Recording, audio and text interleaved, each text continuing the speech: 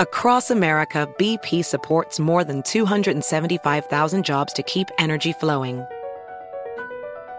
Jobs like updating turbines at one of our Indiana wind farms and producing more oil and gas with fewer operational emissions in the Gulf of Mexico. It's and, not or. See what doing both means for energy nationwide at bp.com/investing in America. Infiniti presents a new chapter in luxury, the premiere of the all-new 2025 Infiniti QX80, live March 20th from the Edge at Hudson Yards in New York City, featuring a performance by John Batiste. The all-new 2025 Infiniti QX80 is an SUV designed to help every passenger feel just right. Be the first to see it March 20th at 7 p.m. Eastern, only on iHeartRadio's YouTube channel. Save the date at new-QX80.com. Don't miss it. 2025 QX80 coming this summer. Stay connected and never miss a beat with AT&T. Our reliable network covers more roads than any other carrier, ensuring you're always in the loop. Whether it's tournament upsets, buzzer beaters, or social media buzz, stay up to date. Don't let the action pass you by. Check if you're eligible for a free trial of in-car Wi-Fi at att.com/in-car Wi-Fi and keep the madness going. Always pay careful attention to the road and don't drive distracted. Wi-Fi hotspot intended for passenger use only when vehicle is in operation. Compatible device and vehicle required. Cable news is ripping us apart, dividing the nation, making it impossible to function as a society and to know what is true and what is false. The good news is that they're failing and they know it. That is why we're building something new. Be part of creating a new, better, healthier, and more trustworthy mainstream by becoming a Breaking Points premium member today at breakingpoints.com. Your hard-earned money is going to help us build for the midterms and the upcoming presidential election so we can provide unparalleled coverage of what is sure to be one of the most pivotal moments in American history. So, what are you waiting for? Go to breakingpoints.com to help us out. New evidence of the complete insanity of some of the YouTube censorship policies.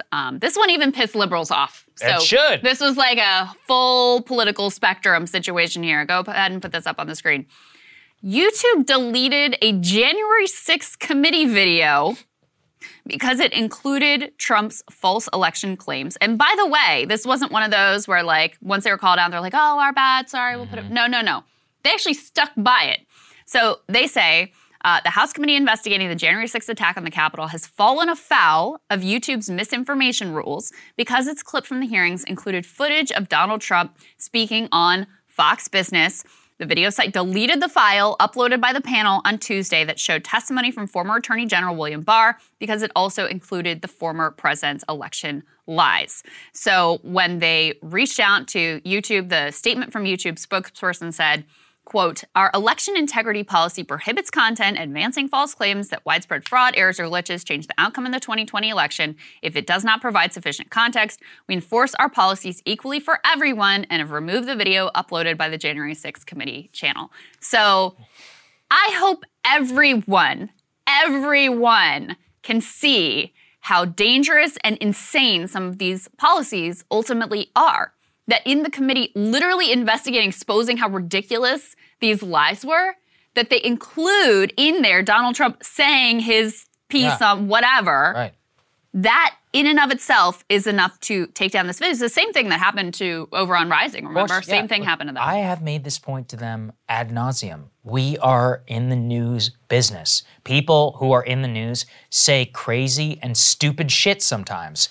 You cover that. Mm-hmm. You say, do you want me to be the describer of events? Or is it easier if I just show it to you and then we talk about it? Right. What's easier? What's better for you as both a product? And also, I've made this point to them as well, which is you're actually making it so that cable news, which doesn't rely on YouTube and doesn't have the same censorship regime, can give their viewers a superior experience on their platform versus us on the YouTube platform. It doesn't make any sense. Everybody who thinks the election was stolen or anybody even who might be swayed by that, it's happened, folks. A video on YouTube of Trump saying it is not going to do anything.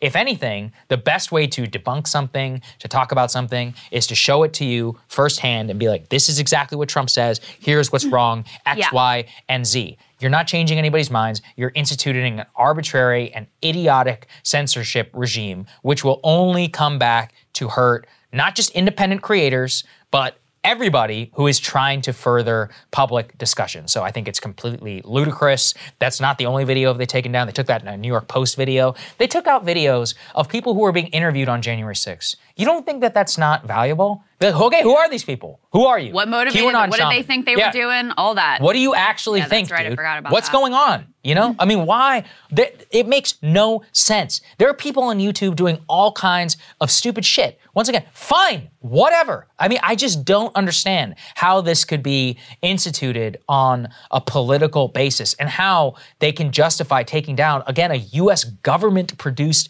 video. Like, it's not up to them to decide what's true, what's not, and all of this. It just shows how far out of step that they've actually gotten. Well, and they're also not honest about applying these standards evenly. There's actually a new piece at Jacobin, has a few quotes from yours truly, about YouTube censorship and specifically how it has come after the left to show that this truly isn't across the spectrum, or at least a sort of left-right dissident thing. Go ahead and put this Jacobin tear sheet up. This is by Branko Marcetic, who, by the way, we're having on Crystal Cow and Friends this week. The headline here is YouTube censorship is a threat to the left.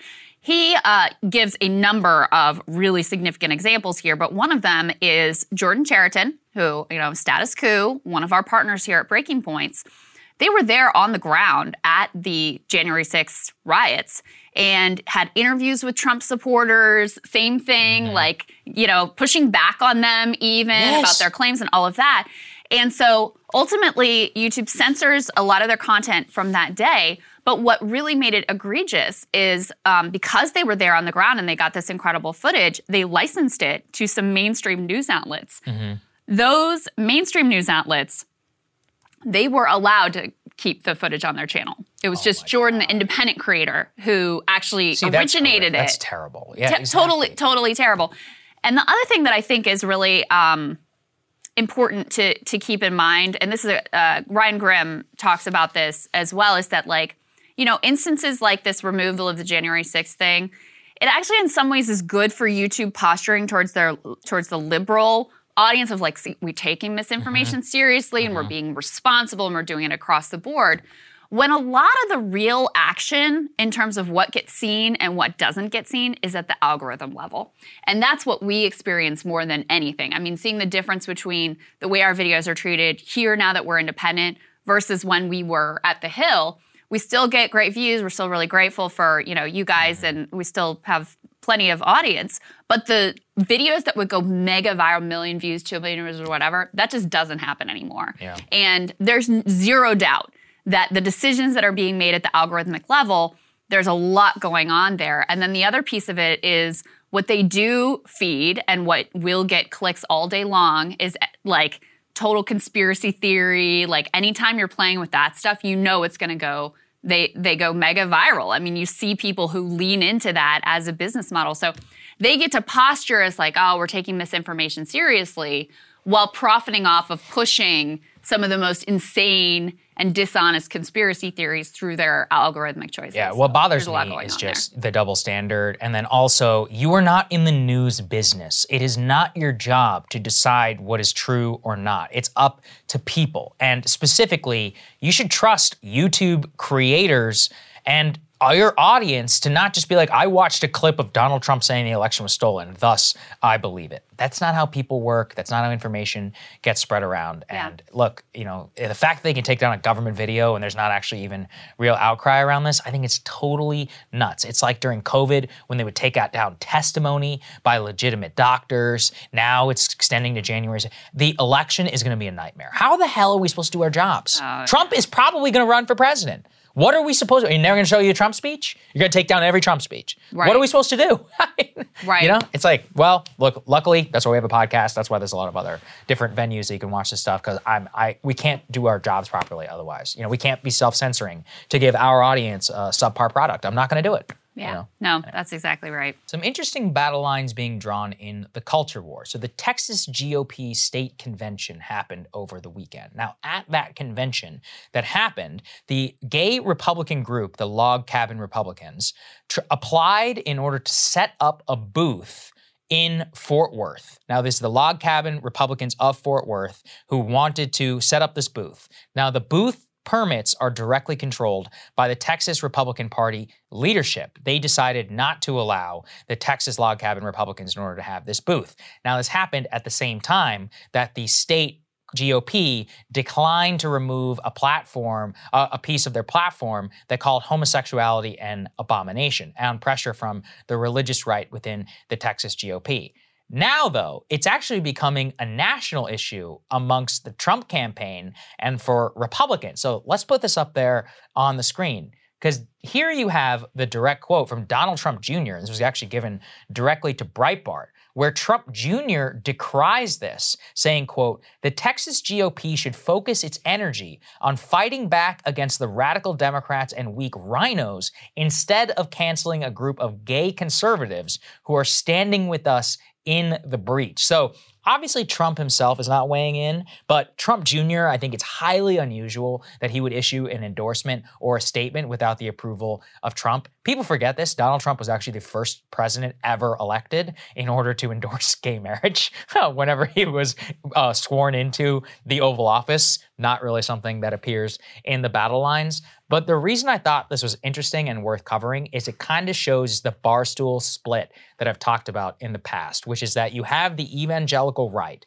which continues to be opposed to Obergefell and to gay marriage. But a majority of Republicans now actually do support the Obergefell decision. And obviously the Trump campaign, Trump actually held up an LGBTQ flag and was like LGBT squared for Trump or whatever in 2016. He always called himself like the most pro-gay president of his lifetime. So anyway, I thought it was interesting that this is happening because Texas GOP obviously is still going to be probably the state, along with like Alabama, Mississippi, and others with big Southern Baptist populations, to be most influenced by the evangelical right. But this is kind of like a schism that's happening because, I mean, the Trump family knows they're from New York, okay? They're like New York liberals. Like they are not culture warriors in that sense. And so this is going to be like a battle line. I'm curious to see where Ron DeSantis, if he's asked about this. I have no idea where you would fall. That is interesting. I mean, it does kind of show you, because there's no doubt that reaction against the LGBTQ community has become very animating among the, I mean, it's always animating on the evangelical base, but also among the like hard right fringe. So like you saw those Patriot Front people showing up at a Pride event, getting arrested ultimately. There have been other stories about people showing up at like, you know, gay bars and stuff like that. Obviously that's been codified in Florida and other places through the so-called Don't Say Gay law, which is meant to be, you know, it's very vague. And there's a lot of emphasis on, oh, no, we're not talking about gay people. We're talking about transgender people. That's our concern over here. But clearly there's been a big spillover effect that has made this a very animating issue for a significant part of the party. And so I think the party Donald Trump ran in 2016, where he could say, like, you know, have the gay flag and run on gay marriage and all that stuff, I think that party is very different now. I think it's much harder to, you know, kind of lean into those issues than it was now, because you've had the return of all this, like, this groomer discourse, which was always used to make gay people, you know, seem like they were deviant and like they were criminals and like they were preying on children. Bringing that back in has made this, reanimated this issue and made it a real, you know, schism, I think, in the country and within the Republican Party. See, I don't think so. I think this is about declaring peace on gay marriage and then putting the front line on transgender discourse, drag whatever in school, specifically gender transition for kids who are like below the age of 14. And I think bifurcating, frankly, is smart, you know, from a popularity perspective, and is a legitimate unresolved, you know, issue in American society. Like, we don't have norms or even language really to discuss. You're like, well, like, when is it okay to like plug food kids full of hormones? Like, should doctors get involved? The American Medical Association is like completely divided. And so I think they're falling on the course of the obviously much more, I mean, so-called Don't Say Gay is like dramatically popular in the state of Florida.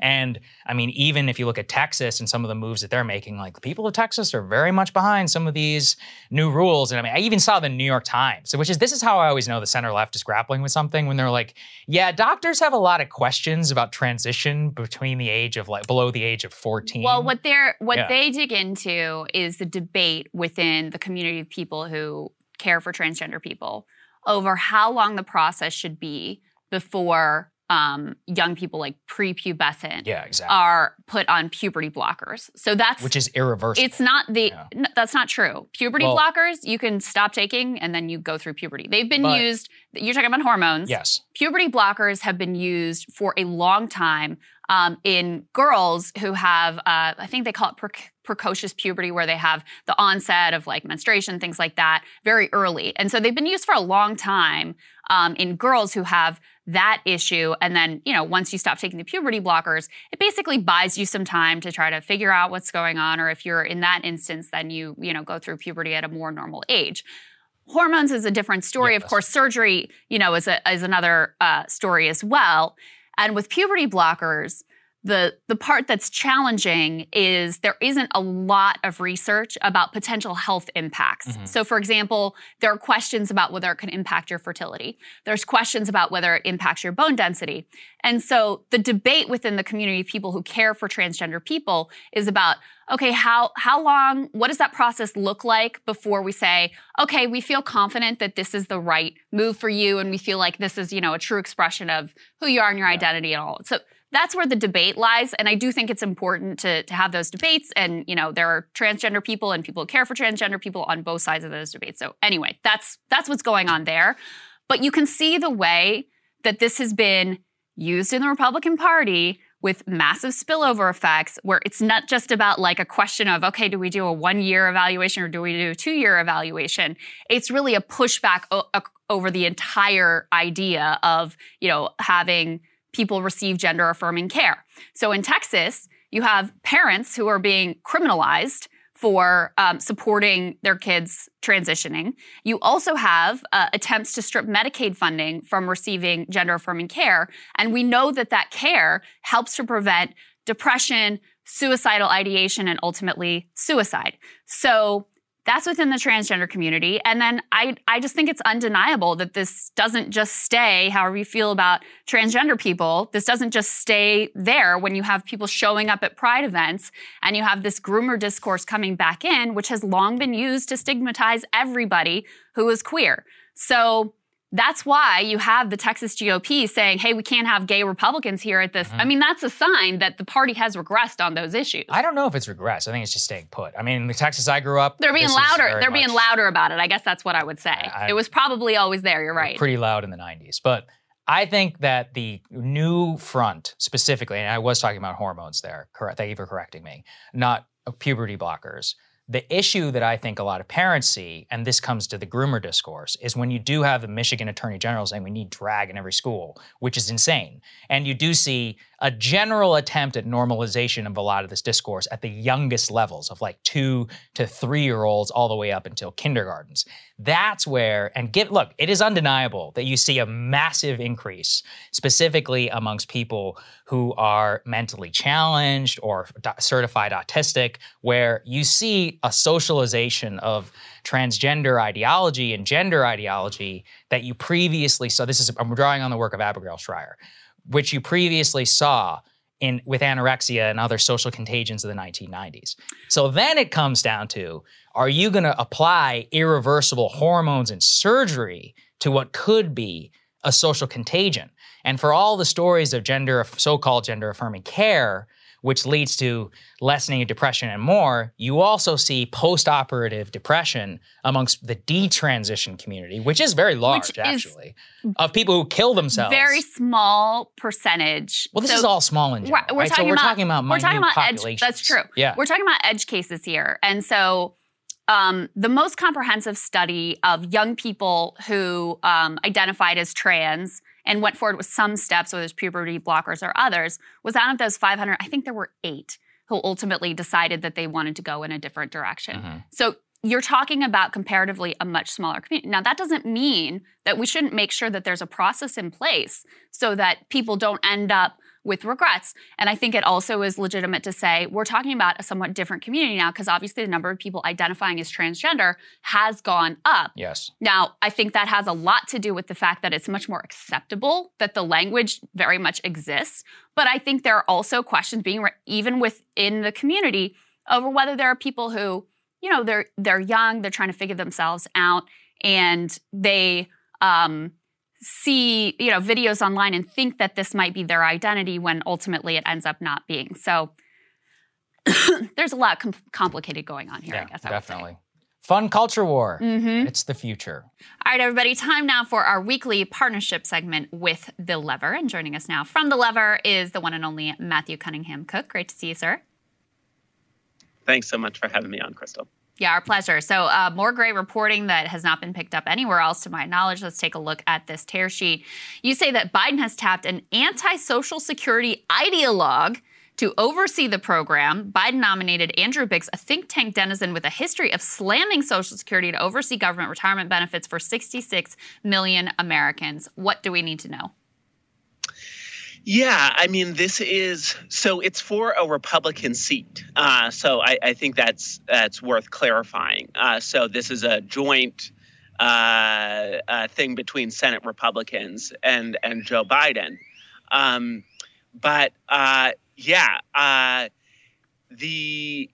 The administration has decided to fill this seat, even though Mitch McConnell is refusing to confirm dozens and dozens of his nominees. So basically, the administration is bending over backwards to accommodate Mitch McConnell and appoint somebody who really has a history of really aggressive anti-Social Security statements. So he worked on Bush's privatization plan by which Social Security ends up being turned into a big 401k plan. He has routinely endorsed the idea of benefit cuts. He is vehemently against Social Security expansion. And on top of all of that, has led efforts to attack defined benefit pensions in the public sector, especially in Puerto Rico, where he's on the financial control board there. And that board has mandated really aggressive cuts to public services across the board and to pensions for public employees. So really Biggs fundamentally is somebody who does not believe that there is a retirement crisis. He thinks that only 23% of Americans having less than 75% of their final income in retirement, that's not a problem. Never mind that. That's millions and millions and millions of people. So he really has extreme views that are wildly out of step with Americans' views on this subject. Americans are overwhelmingly opposed to Social Security cuts. Social Security is the most popular program in the country, consistently 85, 90% approval ratings.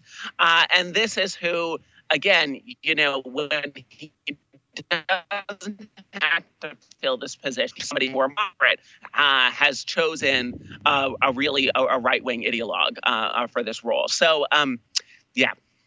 And you point out that Trump, in a similar circumstance, he just would refuse to put Democrats on boards. So that's how Republicans play this game, just so you guys know.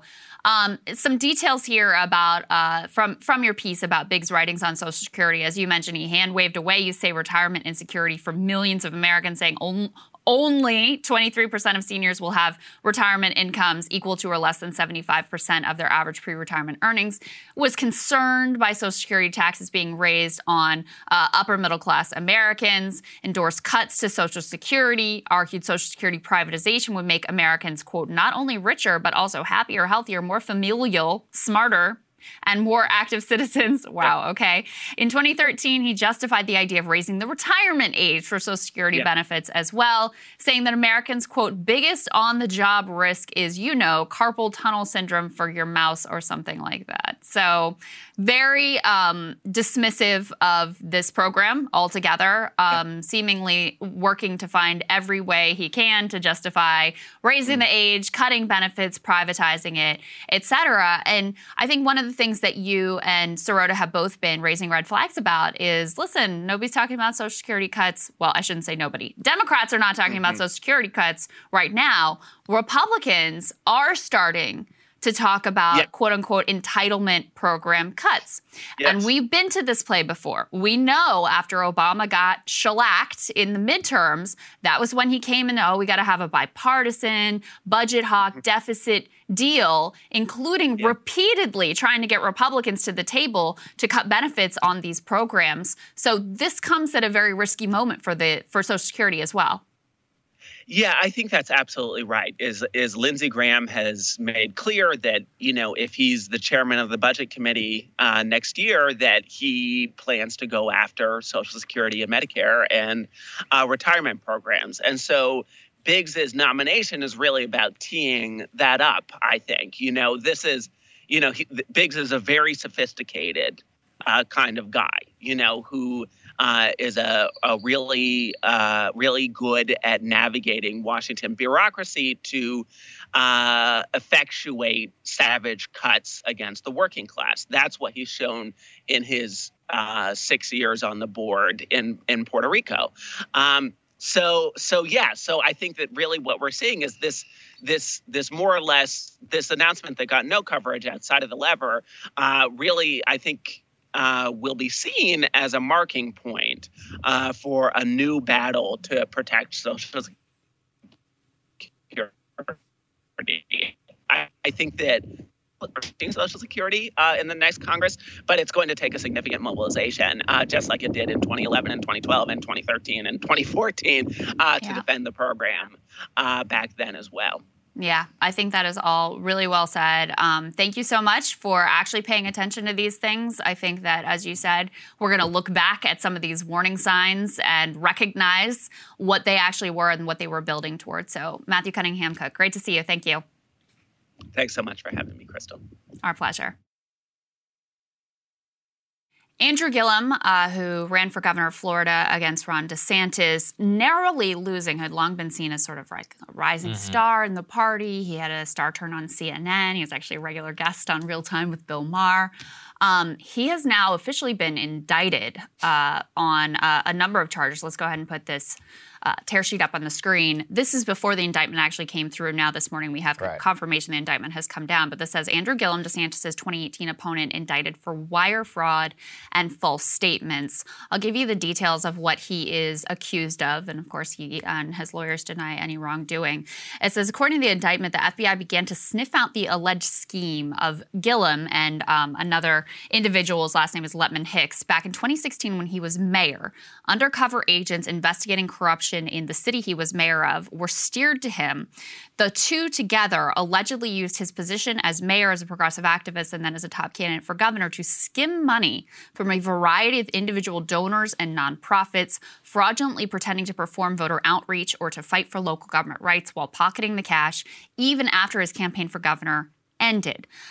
His decision to resign from his job at the liberal group People for the American Way in early 2017 really hurt him financially. He couldn't afford to forgo that $122,000 a year salary. So according to the indictment, he and this other individual, Letman Hicks, then arranged for money to flow through her communications business, which then paid him as an employee or as a contractor. So they were collecting these funds under, other auspices, claiming it was going to other things, and then to be funneled through her firm and go to Andrew Gillum. That is the allegation here. The last piece that they have in this article that I think just as a refresher, because even when he was running for governor, there were allegations of corruption. Yes. DeSantis hit him hard on that. He'd been under federal investigation for years, they say, starting with his time as Tallahassee mayor when he accepted freebies from lobbyists and special interests, including a free New York Harbor boat ride, tickets in New York to the musical Hamilton, which were supplied by an undercover FBI agent posing as a corrupt developer with a company called Southern Pines. Gillum wasn't charged in that scheme, but he did agree to pay a $5,000 state ethics fine for improperly accepting gifts. So that was sort of the spark of this investigation. And then according to the indictment, which is quite serious, and by the way, the crimes he's accused of, and it's like 21 counts, carry maximum penalties of many years in prison, 20 years in prison. So these are very, very serious charges that he's facing at this point. Oh, this is really crazy, Crystal, because this guy came 32,000 votes away from being the governor. I mean, he lost by only 0.4% of the vote. I don't know if people remember that, 2018. And he's at a massive, he was also a star, or was considered one, until a sex scandal in March of 2020. So, look, I think, on a personal level, it seems like everything is falling apart. Yeah. He says he was abusing alcohol, but at the same time, these charges stem from 2016 to 2019. Clearly when he was both living like in a closeted life and also engaging in some pretty sketchy behavior financially. So I don't know. I mean, it's a massive fall from grace, because who else do the Democrats have in the state of Florida? Like, he was considered the next guy to run up against DeSantis, and he was like a Stacey Abrams type figure with the media. He was a paid CNN commentator, very high profile Democrat, and boom, I mean, massive fall from grace. It also does validate the corruption charges that DeSantis leveled at him during the 2018 campaign, which everybody said was false. They were like, oh, it's racist, or like, okay, well, Feds just charged him. So. Yeah, I mean, the bottom has clearly fallen out for this guy. Yeah, there's just no other way to put it at this point. And, they kind of caught, again, he denies wrongdoing, et cetera. But it sounds like they kind of caught him dead to rights, directly lying to undercover agents. Mm-hmm. So, on the false statements piece, which they can really get you for, like, that part seems pretty clear cut. And then we'll have to see the evidence as to how the financial shenanigans worked here, funneling the money that you claim is, for voter outreach, or you claim is for other purposes, into your bank account to try to cover this loss from the other position. So anyway, that's what's going on. There we go. A unearthed clip of political scientist John Mearsheimer, whose previous commentary on sort of Ukraine and the dangers of expansions of NATO has proved to be pretty prescient, but he's also very, controversial figure, I think, because he does place a lot of blame on the West for Russia's invasion of Ukraine. But there's a new clip that has been resurfaced of him from 2016, which has gotten a lot of eyeballs on it and passed around a ton online because of how incredibly prescient he is in his comments here. Specifically, he was asked what the biggest disaster in U.S. foreign policy was. The panelist next to him apparently said Iraq. His answer was as follows. Let's take a listen. After a few more years, we may think that the crisis over Ukraine was the biggest mistake we made. I'm actually very nervous about the situation in Europe. The Russians have thousands of nuclear weapons. They're scared. And we're doing a number of things in Eastern Europe that they view as very provocative. And I've spent a lot of time studying great power behavior. And great powers tend to be paranoid. You cannot underestimate how scared they get. And when you take a country like Russia that has a sense of vulnerability, and you begin to push them towards the ledge, you get in their face, you're asking for trouble. Right? It's possible that they might use those nuclear weapons. It's possible you could have a real war in Eastern Europe. And this makes me very nervous, right? Iraq is a disaster, but the consequences for the United States, as I said earlier, are just not that great because we're so secure. But once you start introducing nuclear weapons into the equation, it's a different story. And I would also add that because the Cold War is in the distant past, most people, especially younger people, haven't thought a lot about nuclear weapons and nuclear deterrence. And they tend to be quite cavalier in their comments about nuclear weapons. And this makes me very nervous. So I think that you're right from the perspective of today that Iraq was the biggest mistake. But I think the Ukraine crisis, which goes back to your point about the third tranche of NATO expansion, may be seen as the biggest problem. Yeah, I mean, look, he has always been incredibly cogent and well-thinking. In graduate school, him and Stephen Walt were two of the biggest influences on my personal thinking. They're both arch realists. Mm-hmm. And the realist school has really been poo-pooed and put down in the elite sphere of foreign policy thinking for a long time. The dominant thinking while I was in school that came to rise with Trump and the end of the Obama administration was Samantha Power power kind of responsibility to protect called R2P, like America is this great moral power and must act through this humanitarian impulse, not just humanitarian, but should put values over national interests. And Walt's essay, I actually just pulled it up because it had such a massive impact on me at the time.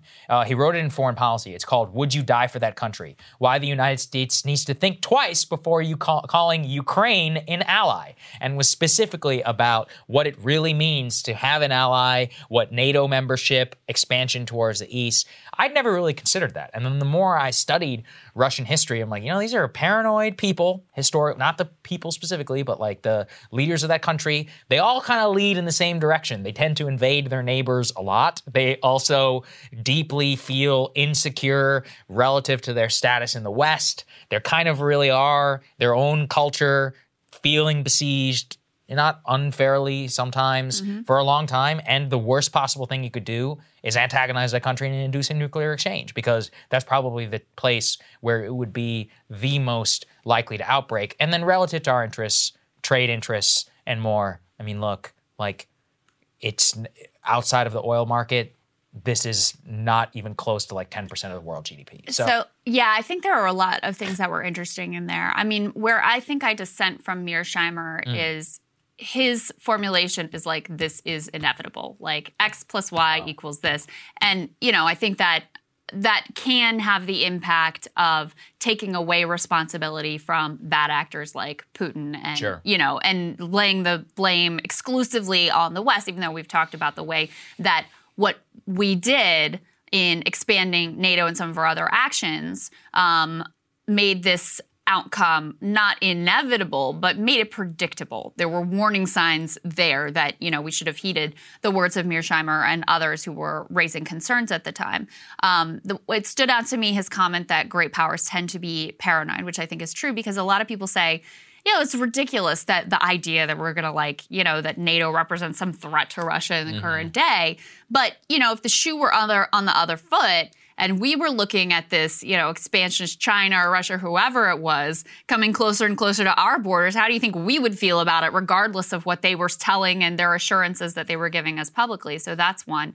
I would dissent from the idea that Iraq was really no big deal for the United States of America, because to be fair, he is talking on the grand strategic. Yes, I get it, but I just want to put that out there. Obviously, Iraq was a total and complete disaster, and I think part of how we end up in the place we are now, where we've had so little investment, we're so unprepared, and our country has, been pulled apart by the media, and a lot of those things go back to Iraq, and also the way that we completely upended the Middle East and created a disastrous security situation there as well. But the other part that I thought was really notable and extremely prescient was what he said about the cavalier attitude towards nuclear weapons.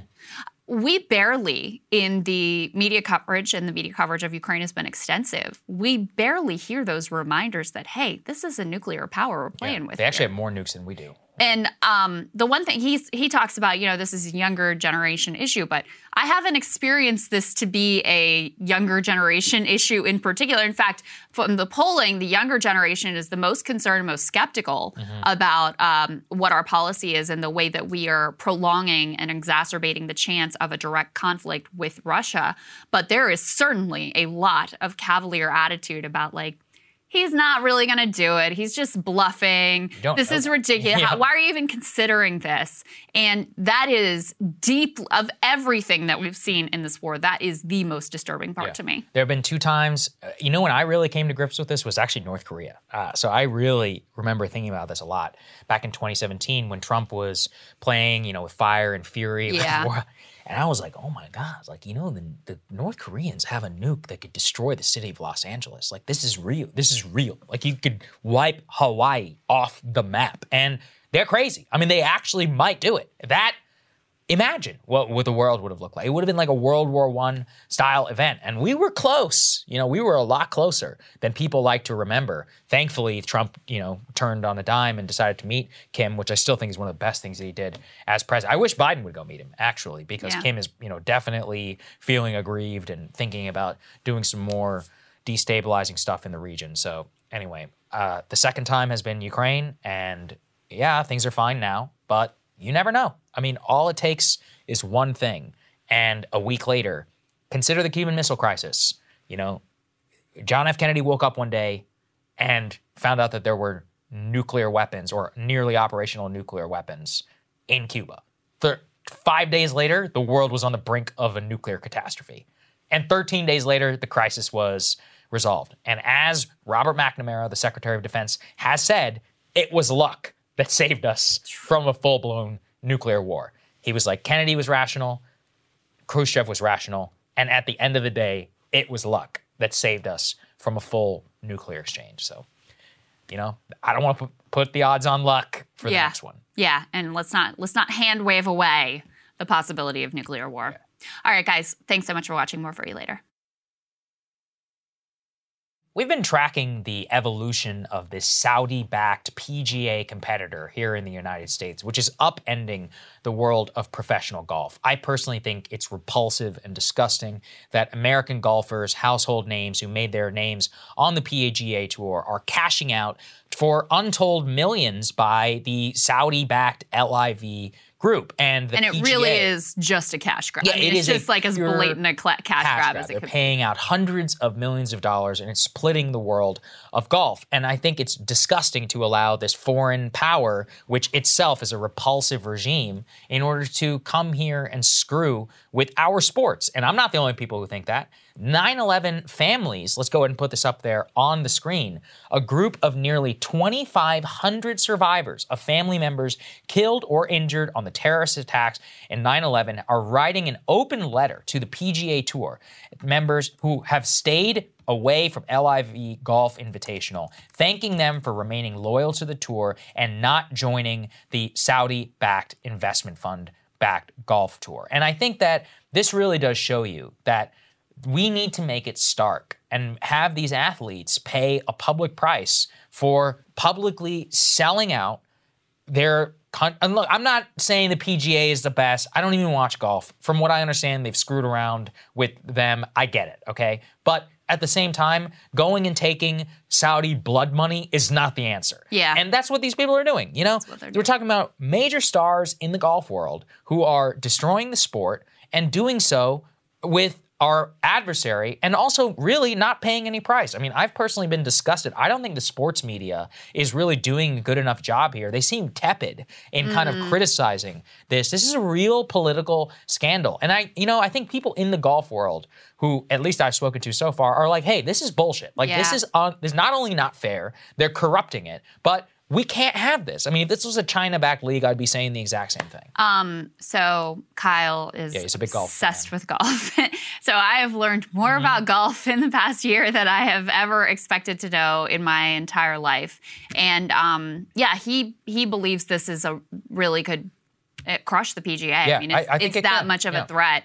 And, you have now Trump coming out and basically praising the Saudi-backed tour. Right, because of PGA course, pulled out of some of his properties. Not only that, but the Saudi one is hosting some events at his properties. Tell me that. Always about the bottom line for this dude. But it is also a reminder of how cozy he was with them during the administration. There was all this media focus on like his relationship with Russia and all of that. When, as Ken Klippenstein always told me, like, no, the real story was about the corruption with regards to the Gulf states, Saudi, 100%. UAE, et cetera. So yeah, I mean, it's par for the course, you might say. See what I did there? So embarrassing. Nice. No, it's disgusting. It really is disgusting. And it's created a very clear dividing line in the golf world where now it's just like clear as day who's just can be easily bought and it's just going to go for the cash, go for the bag over literally anything else, and who actually has, some principles and is willing to stick with them. I don't even watch golf, and I know who Phil Mickelson and Dustin Johnson are. And the fact that they're going over to the LIV is so repulsive to me. And so, look, I don't know much how we can do about it, but why don't you listen to the people who lost their family members on 9/11? I think that, if anything, they have the moral high ground in our society right now. So, there we go.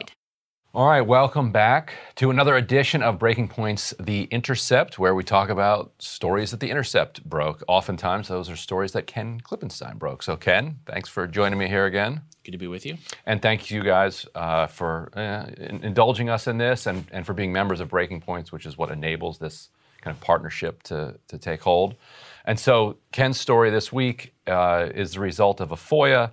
We can put it up here. The headline is Intel report warned Abraham Accords would fuel violence. So this is based on an intelligence report that you and Beth obtained through a Freedom of Information Act request. And for people who always hear that term kicked around, FOIA, Freedom of Information, let's start actually there for 1 minute. Like, what is a FOIA? And like, how did you get into throwing out so many FOIAs? And how is it that you are the one that got this back rather than other members of the media? So Freedom of Information Act, that's a federal law by which you can essentially request any government document and have it disclosed to you.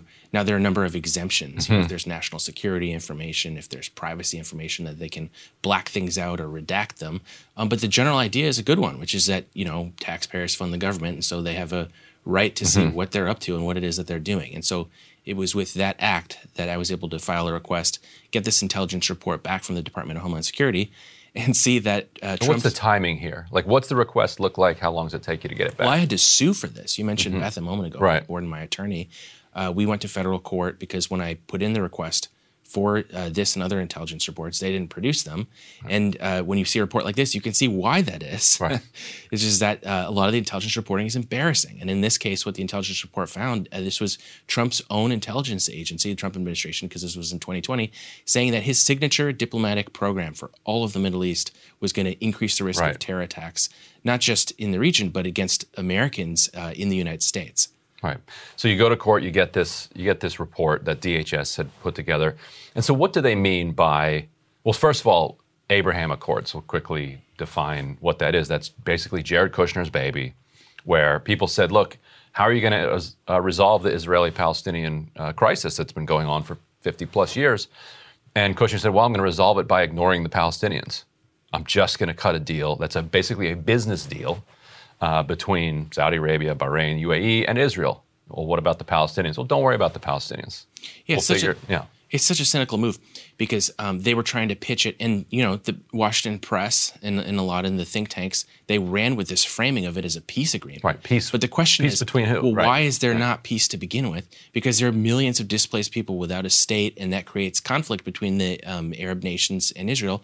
And I would say that's probably a good reason for a conflict. Like, it's not a good reason for, not terrorism, but it's like a good reason for there to be a disagreement and a need for a solution. Geopolitical conflict is going to be created by an illegal occupation that goes on for 50 plus years, right? Yeah. Whether that becomes, we're not saying it ought to become violent, but it's going to create conflict between states. Right. And so he's kind of, right, exactly. So their solution, their great innovation was to come in and say, hey, what if we just stick our head in the sands and pretend like this whole Palestine thing doesn't exist? Right. And we just paper over that, and then we can make this agreement, which, by the way, is very unpopular in the Arab world.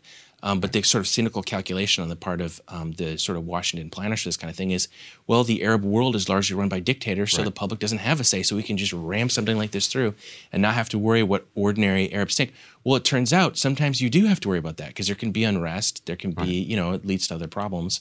But they just pretended like none of that existed. Right. And so what does the DHS find in this intelligence report? So they found, this is interesting, so Department of Homeland Security, the word homeland being the operative term here, their concern is U.S. equities in primarily the domestic United States. So for them to issue a report saying that there's a threat of increased terrorism as a consequence of this agreement, that's very interesting. This isn't the CIA, this isn't the Department of Defense. To say that it leads to an increase in the likelihood of terrorism in the Middle East would be sort of obvious, and that's bad in itself. But that there's a threat to U.S. equities in the domestic United States, and as the report notes, against U.S. Jews, because the idea is that there's going to be resentment towards Israel, and people might respond to that. So a rise in anti-Semitic violence. Exactly. Right. Yeah. So, there's real stakes here if you're an ordinary American and you don't particularly care what happens in the Middle East. You just care about what happens in the continental United States. And, I think that's why we had to sue for it, because you disclose something like that, it's embarrassing. And the reality is a lot of these intelligence agencies, I think the rank and file tend to have more integrity, but the political leadership who are appointed by the White House, they know not to let things like this come out because it's going to embarrass their guy in the Oval Office. Yeah, and so Democrats in real time kind of poo-pooed this for the rational reasons that we're talking about here. You can't cut a peace deal between two parties by cutting out one of the parties. Right. Yet now Democrats are in power. And what is the Biden administration's posture now towards the quote-unquote Abraham Accords. They're trying to do exactly the same thing that the Trump administration did. In fact, even worse, because they're trying to let Saudi Arabia into the normalization. If you look at the normalization deal that President Trump and his administration pursued, it was primarily between Israel, Bahrain, and the UAE. But when you add Saudi, I was interviewing for this story Trita Parsi, a very good expert at the Quincy Institute. He said Saudi Arabia was always the prize because it's, first of all, a far bigger nation in terms of population. They have a much bigger oil reserve, so geopolitically they're more powerful. And crucially, they are the keeper of the most holy sites in Islam. And so the idea is that, if they bury the hatchet with Israel, normalize relations, they can just totally forget about the Palestinian problem because this is the most powerful Arab state that's saying, things are fine, we're going to reinstate. When I say normalize, I mean reinstate diplomatic ties, formal diplomatic ties with the Israeli government. And to show that the Biden administration understands what the DHS was saying here, fundamentally, there's been recent reporting that in the lead up to his coming trip to Israel, which will also involve a trip to Riyadh as well, that the Biden administration has asked the Israelis, basically, don't do anything crazy between now and the time that we meet, because it will be thoroughly embarrassing if you, say, break ground on brand new settlement projects. If there's video of you demolishing Palestinian homes, or if you shoot a journalist who's very famous and respected in the country. Right. So now the definition of crazy is in the eye of the beholder. So it's not as if all of the illegal activity is going to halt overnight. But what is it? How does Biden's trip to the region fit into this? Fit into this expansion of the Abraham Accords? Well, first of all, he's pursuing it. And if you look at what the administration said, after so many liberals decried the Trump administration rightly for pursuing this, the Biden administration is trying to do a version of it on steroids and take credit for it. And the jealousy is palpable among some of the sort of statecraft side of the Biden administration, because the Biden administration has asked the media in the past not to use the term Abraham Accords. I think there's one way to read that, which is that we want to be able to name it for ourselves so that we can take credit for it. We're jealous of that Trump had this diplomatic achievement, if you want to call it that. The Goliath Accords? What should it be called? The Biden Accords. Yes, Biden. The Democrat Accords. And so when you look at some of these discussion around his visits to these things, it's supposed to be a blessing for this kind of an arrangement. Because if you look at, so here's what's interesting about it. Something like reinstating diplomatic ties with Israel between Saudi, where domestically, again, it's going to be very unpopular, including among, religious orders that have power within the country and could conceivably pose some sort of threat to Mohammed bin Salman, the crown prince. The question is, well, what are the Saudis getting out of it? And that's what's really scary, because we are now seeing reporting in Axios and other outlets suggesting that in exchange for this, the Biden administration is willing to give them certain security guarantees by which they can request U.S. military power, U.S. tax dollar backed equipment and military support to come to their aid in whatever it is that they request. And so the U.S. is going to be on the hook to basically remunerate them for this deal that is intensely unpopular in the Arab world. So in addition to the threat of terror attacks against the U.S., that's a whole other factor that I think shows that there's going to be a cost imposed on the U.S. in exchange for this. And could it be the kind of cost that spirals into a regional conflict, like drags us into a bigger regional So conflict? That's the problem. When you give a security agreement, that's not something that exists in a vacuum where suddenly, we're going to keep behaving the same way. Put yourself in the shoes of one of these Gulf states like Saudi Arabia. You have the backing of the biggest, toughest, most powerful military. So now you can get a little rougher. How are you going to behave? Probably you're going to care a little bit less about being risk averse and cautious and worrying about responses, because you've got that famously incautious MBS to begin with. Yeah. Exactly. And when you talk to people in the diplomatic community, that's the impression. A lot of them initially were like, this isn't going to happen. It's too crazy because it's too risky for Saudi Arabia. And as Biden makes it clear that he's pushing this, and MBS sends signals that he's open to it, there has been, when I in my talk to these guys, they're like, oh my God, we might have been wrong. MBS is so young and so green, he might actually do this now. And I think that there's a shift in terms of thinking what might actually happen.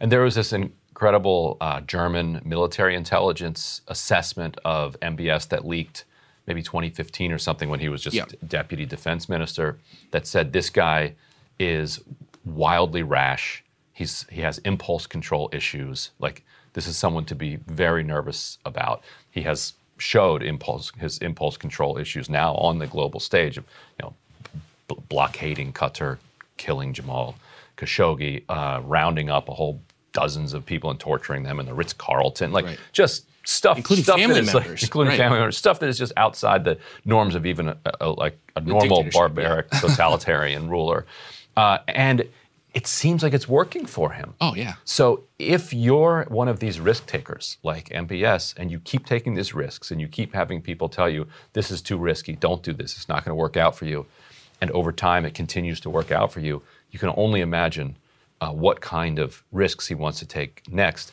And we haven't even gotten to their pursuit of nuclear technology, but that'll be maybe for another time. We got a pleasant segment. Yeah, another pleasant segment on the end of the world. We're going to have to leave it there for now. Ken, as always, it's a pleasure doing these Breaking Points segments with you, and thank you guys for watching. If you have anything that Ken should be reporting on, if you have anything I should be reporting on, my DMs are open. If you have anything for Ken, what's your signal? 202-510-1268. All right, reach out to Ken. Always there for you. Always here for you. All right. See you soon. Hey guys, our friend Marshall Kosloff, he's going to be conducting interviews with experts and newsmakers for us here on the Breaking Points channel. We're really excited. Yep, here it is. Hey Jules, welcome back to Breaking Points. Hey Marshall, good to see you again. Yeah, I chatted with you for my first ever segment, I believe. We were talking about how you went to the White House as a TikTok influencer to discuss the importance of alternate forms of news. And I thought you were the perfect person to talk about this big story with TikTok a little earlier in the week, which basically relates to TikTok having access to personal data. Can you just explain what's really happened? You've done some great coverage of the topic. Yeah, so what seems to be happening is there were about 80 internal meetings leaked from TikTok, and it seems to be throughout the period of when Trump was trying to ban the app, which was summer of 2020 into the fall of 2020. And of course, that conversation has still lasted up until today. So it's been about 2 years now that this has been going on. So it was 80 leaked audios from these meetings, coverage of basically saying that China still had access to a lot of, if not all of the data. So that's not just in terms of, age and names of users and everything like that. That goes as far as deleted drafts within the app. So super personal stuff. For people who don't know, an app like Snapchat, a lot of young people use that as their default camera app. And, you save that to your Snapchat camera roll. And TikTok is kind of slowly becoming similar to that. So the stuff that you have in your drafts that you don't even intend on putting out into the world is very personal stuff a lot of the time. So it is pretty crazy that an app like China can have access to that. So a lot of these meetings were actually apparently also through September 2021 all the way up until January 2022 was the most recent one, I believe. So that's just 5-6 months ago. And at that point, China still had a lot of access to the data, and it's unclear right now if that is still the case. But apparently TikTok put out a statement last week that a lot of the data has moved over finally to Oracle, which has been in the works for 2 years. But even it's still concerned having data for the past 3 years on a lot of America's youth, because now TikTok has surpassed Instagram and Gen Z users. It has 100 million US users, and it's also surpassed YouTube in watch time, so basically time spent on the app. So just the past 3 years alone, having data on that for China is huge.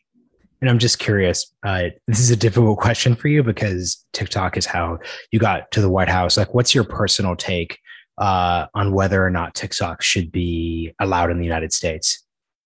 Yeah, so it is an interesting situation of the app has a lot of pros and cons. The app has basically 180'd my life and career in a lot of ways. But I remember back in summer 2020 when Trump had announced the possible ban, I felt indifferent in the way that I do now. Not indifferent in the way that I don't care. I care a lot.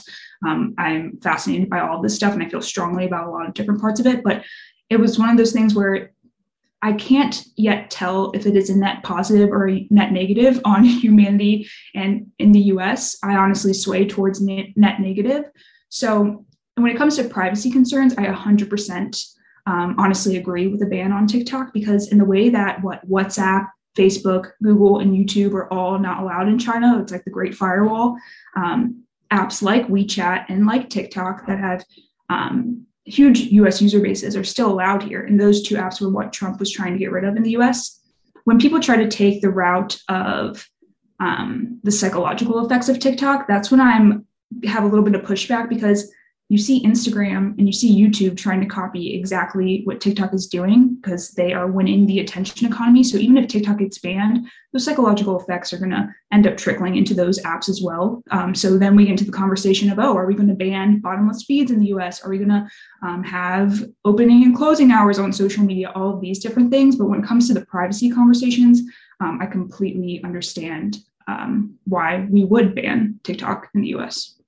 I like the way you put it in terms of delineating between those like psychological effects, attention economy debates, and the actual who owns and operates and controls this company bit. Because something that you see people say all the time is like, wait a second, like Facebook does all sorts of things too. So does whatever Microsoft's owned by, Snapchat. The key difference though is that these are, largely speaking, American companies. I know they're global companies, but they're also American companies and are subject to US laws. So for example, if we don't like what's being done with the data privacy, with the opening and closing hours, all those different bits, you can pass laws affecting that. With TikTok, that's different. So I think it's just really important to like explain the difference there and just answer. I get why people kind of bring it up because it doesn't seem to make any sense, but there's just a difference in accountability here. Oh, 100%. And, TikTok in China, the relationship, the app in China is called Douyin. Of course, like they have a different app than we have. Like we're not seeing the Chinese users' content. But what's been interesting in TikTok in China, they have 4 different things that they're using to target their youth. It's called youth mode. They have opening and closing hours on TikTok in China for people under 16, I believe. It's like 10 p.m. to 6 a.m. No one is allowed to access the app. So it's kind of this collective experience. So kids don't experience FOMO together. There is a 5-second pause between every few videos to like get kids out of that hypnosis. There is, within the algorithm, they purposely put in like edutainment STEM content, while in the US, the algorithm is very much a reflection of like your subconscious, basically. Whatever you're giving the most watch time to is exactly what you're being fed. And also, I believe it's like you can only spend 40 minutes straight on the app in China, which seems like a no-brainer. Like, why do you need to be spending more than 40 minutes straight on a platform like TikTok? Because of that hypnosis aspect of things. So yeah, they're in China, they feel a lot of the same ways that we do about our tech companies and those psychological effects. Sometimes they feel like they can't rein kids in and they can't rein these psychological effects in. I know they also targeted video games. Like I think kids right now are only allowed in China to play, I think it's like 2 hours of video games over the weekend. I don't know how they enforce that. I'm sure there's a million ways around that. But that's been interesting to see as well. Something I'm curious about then is what is the real difference, especially in the US, between TikTok and like the Instagram / Snapchat, even YouTube now has YouTube Shorts. So YouTube in its own way is becoming much more like TikTok. So why is it that the American companies have not been able to catch up as well?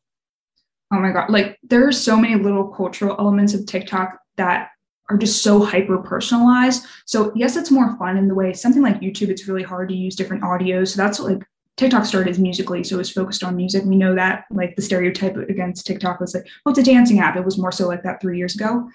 So the audios was what really reined people in. The algorithm is so hyper personalized, and you're not on platforms like Instagram, on platforms even like Twitter. You follow some more strangers, but Instagram you're mostly following like friends and family. You follow some like maybe mega celebrities or whatever that you're super interested in. On a platform like TikTok, you're following all strangers because the For You page that's being fed to you is all strangers content.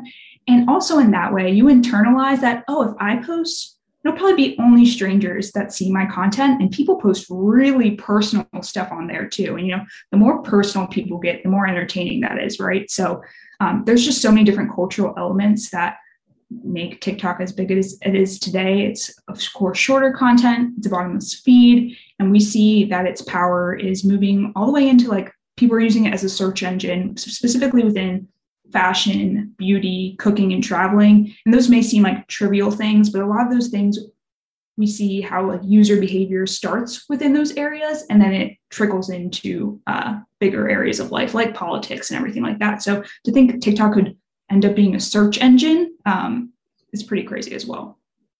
And I'm curious, you've done a lot of interesting reporting on just the implications of what these digital footprint conversations look like for younger people. So we were talking before the recording. My version of this was when I got on Facebook in 2007, the whole thing, because we were in high school and underage, was like, oh man, like I hope that no one tags me in a picture where there is a can of beer in the background. Yeah. It feels as if we've solved that. It would be weird even in like today's context, now that I'm 30 years old and not under 21, for someone to just walk around taking pictures of everything and then just uploading them. Like that really feels like something that wouldn't be chill. It's also way easier to just untag yourself. And it's kind of funny, even like Facebook, not that I even really use Facebook anymore. Facebook will like notify you if like they think you're in a photo that's been uploaded online because the AI could scan your face. So that's kind of how we've dealt with that.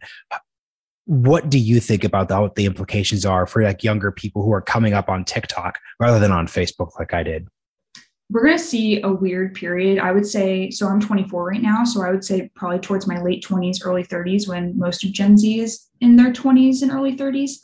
What we're going to see, I think, is a lot of content that we posted, in high school in our early 20s resurface. I think the first taste of that we saw was with Madison Cawthorn, when those like weird videos that his friends took resurfaced on Twitter. And he's younger. I think he's like 26 or something. I think there was like a hint of what we're going to see in the future. So people are posting more personal content than ever on TikTok, which is a weird paradox in the way that it is through the most intimate form of content, video. So like you are showing your full identity. It is very much feels authentic in real time. So it's this weird paradox, but it has to do with feeling like only strangers are going to see your content internally. So we're going to see a lot of content arise. And it's weird in the way that we're talking about, this data and TikTok situation, because there was an article that came out a few days ago as well that the FBI has access to like deleted TikTok videos. They're able to inquire about that, to utilize it in different situations. And the thought that even your drafts, again, things that you might not have intended to ever put out, is also considered data. And that's probably even way more personal than things that you actually put out. And that is able to be accessed by people. Are we going to see weaponization of that? Are we going to see, that being low-key planted in certain areas when Gen Z gets into politics and is, running for different offices? Like, are we going to see those things arise? I think in those situations, there's going to be an element of like empathy or even dilution, because we're going to be, right now we see so much with cancel culture, but a lot of us are realizing the culture changes so much every 5 years. Something that we think is so normal now is probably going to be looked at as insane in 5-10 years. And also we change so much year to year. So I think there's going to be some empathy amongst our generation, because we're all going to have that trail. But there's definitely going to be a few years where it's going to be really interesting, entertaining, crazy to watch it unfold. Yeah. So just to sum everything up, obviously you're not a policymaker, so you can't perfectly predict whether or not these continual data leaks, basically the quote unquote nightmare scenario that was really warned about, you're not going to predict whether that will change things. But I'm curious, how do you think this tension is going to continue to play out? Like, are we just going to probably keep seeing these instances? Is this going to put a pressure point on policymakers? How do you really see that going?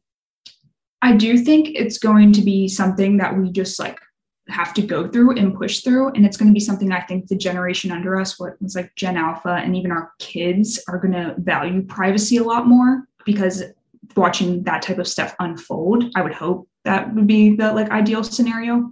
I think it's just something that for like 2, 3, 4 years, we're just going to see it unravel. Because not even just in terms of like people on the back end having our data, when you put something out there on a platform like TikTok, how something can go viral overnight, when you delete something, your hands aren't washed all of a sudden. There are people who downloaded that content because they thought it was entertaining or that they thought it was funny, and they say that to their camera roll. They don't know who you're going to be in the future. They could be going through their camera roll and be like, oh my gosh, that's this person who is in this position now, and I want to resurface this online, even though it's deleted. And, you lose ownership over your content the second you post it, especially on something like TikTok, where it can be seen by, again, millions, thousands overnight, screen recorded, again, saved to camera roll. So. Very well said. Jules, thank you for joining. I know that you're not going to have to talk about this pretty much forever, because this is always going to be a tension point, especially for the Biden administration. Like, look, my quick thing is, I suspect the reason why it just hasn't been banned is that, like, because Biden's performing so poorly with young people, they just don't want to add another. Because look, like I support the ban. I think it was the right policy. Folks in the Biden administration have indicated they agree with that policy, much in the same way they continued Trump's tariffs. But I just think at a political level, the last thing you want to add to just like the current youth low point is really just a TikTok ban. Because let's get real for a second, like this whole serious geopolitical data privacy debate, it's not going to translate to, I think, everyday voters, especially, well, at least with young people. I suspect like older voters would support the policy, but younger voters who have an enthusiasm issue are not going to be supportive, obviously. Yeah, I almost feel like I might even disagree. It's weird because people have a very toxic relationship with TikTok, but it more so goes back to the psychological effects. A lot of young people, I sense, would feel relief if it was banned, mostly because of the psychological effects and people just being genuinely addicted to the platform. It's a running joke on the TikTok platform of like being addicted to it almost. It's become like a meme. But then it goes again to, okay, these other platforms are just trying to copy it. So we'll see. But I agree that a ban makes most sense for privacy reasons. Yeah. Well said. Jules, thanks for joining us on Breaking Points. Thank you so much, Marshall. As if you guys needed any more evidence that the Democrats were in trouble for the midterms, we get this. So Jordan Sheridan tweets, so the DNC had to move a May fundraiser with Vice President Kamala Harris to the fall because they, quote, couldn't sell enough tickets. Tough sledding when even the donors aren't buying what you're selling. So here's what the article says. Vice President Kamala Harris was slated to host the Democratic National Committee's major money-hauling event, the annual Women's Leadership Forum, on May 25th and 26th. A natural fit given that she's the highest office-holding woman in American history. And when the invites were sent out on May 5th, it was hyped as an incredible opportunity to mingle in person after 2 years of virtual events and meetings. But the event was rescheduled at the last minute for autumn, when the event is traditionally held, after the DNC couldn't sell enough tickets, I'm told. Wow. Now, this might be because this particular demographic is like extra COVID conscious and they don't want to get COVID. But it also might be because there's zero enthusiasm for Democrats now and less than zero for Kamala Harris. Tickets for the event start at $250 per head for general admission, and the much coveted photo line slots start at $15,000 and top off at $50,000. The highest tier tickets in particular weren't moving quickly enough, and the organizers needed more time to build interest. Emphasizing that the event is typically held in the fall, even though invites were sent out for May 25th, DNC spokesperson Daniel Wessel countered that the vice president is a huge draw. Just in April, she held a fundraising event for us that brought in over $1 million. Wessel did not give a reason for the rescheduling. Okay. So, I mean, there's a lot of stuff to say about this. On the one hand, you could say it's a good thing because it shows that the donors, the big money donors are like flaking out and not giving to the Democrats. On the one hand, that's good because I don't want any big money donors in politics. But also, on the other hand, it shows there's so little enthusiasm for Democrats and for VP Kamala Harris and the party that they can't even get their most trusted demographic, which is like liberal elite moneyed interests, to back them. So I want you to think about this story for a second and look at this other story that we got. The View host Sonny Hostin, Harris Buttigieg 2024 ticket would, quote, obliterate Trump or DeSantis. Obliterate Trump or DeSantis. I don't know what world this View host is living in. I do not know what world she's living in. Now, I don't think Trump is a particularly solid candidate for 2024, given everything that's going on with the January 6th committee, and they're really doing a sufficient job of painting him as what he is, which is like a petty authoritarian dictator wannabe. And his poll numbers are going down, and only 15% of the country wants him to talk about the 2020 election, and he can't shut up about the 2020 election. So he's not a particularly strong candidate for 2024, but there is no metric by which Kamala Harris and or Pete Buttigieg is a strong candidate for 2024. Their poll numbers have routinely been below Joe Biden, and Joe Biden isn't popular. In fact, Joe Biden is a little less popular than Trump was at this time in his presidency. So I don't know what world they're living in. I mean, this is the liberal elite bubble defined right here. It's amazing that anybody would make such a point. I mean, that's beyond comical. So anyway, I bet that, look, I honestly, I bet that this thing does sell out in the fall, but that's still not going to be enough to save the Democrats from their massive shellacking, which is coming in the midterms, which, by the way, was totally unavoidable if they just did solid policy. Was totally avoidable. If you got 2 or 3 parts of Build Back Better through, this wouldn't be happening. If you gave people universal pre-K, if you gave people elder care, if you lowered prescription drug prices, if you expanded Medicare, if you extended the child tax credit, if you extended unemployment benefits, if you did any of a number of things, this would not be happening. But they didn't do it, and now this is happening, and they're looking in the mirror like, well, hold on, what's wrong with our messaging? It's not your messaging. It's your substance. That's the problem. Infiniti presents a new chapter in luxury, the premiere of the all-new 2025 Infiniti QX80, live March 20th from the Edge at Hudson Yards in New York City, featuring a performance by John Batiste. The all-new 2025 Infiniti QX80 is an SUV designed to help every passenger feel just right. Be the first to see it March 20th at 7 p.m. Eastern, only on iHeartRadio's YouTube channel. Save the date at new-QX80.com. Don't miss it. 2025 QX80 coming this summer.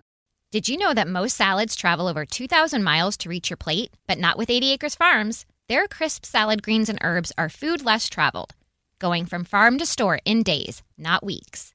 They stay fresher for longer in your fridge. My salad lasts all week long, which means less food waste and easy meal planning. Oh, and did I mention there's no need to wash these greens? Because 80 Acres Farms uses 0 pesticides. Visit 80acresfarms.com to learn more and find their salads and salad kits at your local Harris Teeter. Residents at Brightview Senior Living Communities enjoy enhanced possibilities, independence, and choice. Brightview Dulles Corner in Herndon and Brightview, Great Falls, offer vibrant senior independent living, assisted living, and memory care services through various daily programs and cultural events. Chef-prepared meals, safety and security, transportation, resort-style amenities, and high-quality care. Everything you need is here. Discover more at brightviewseniorliving.com. Equal housing opportunity.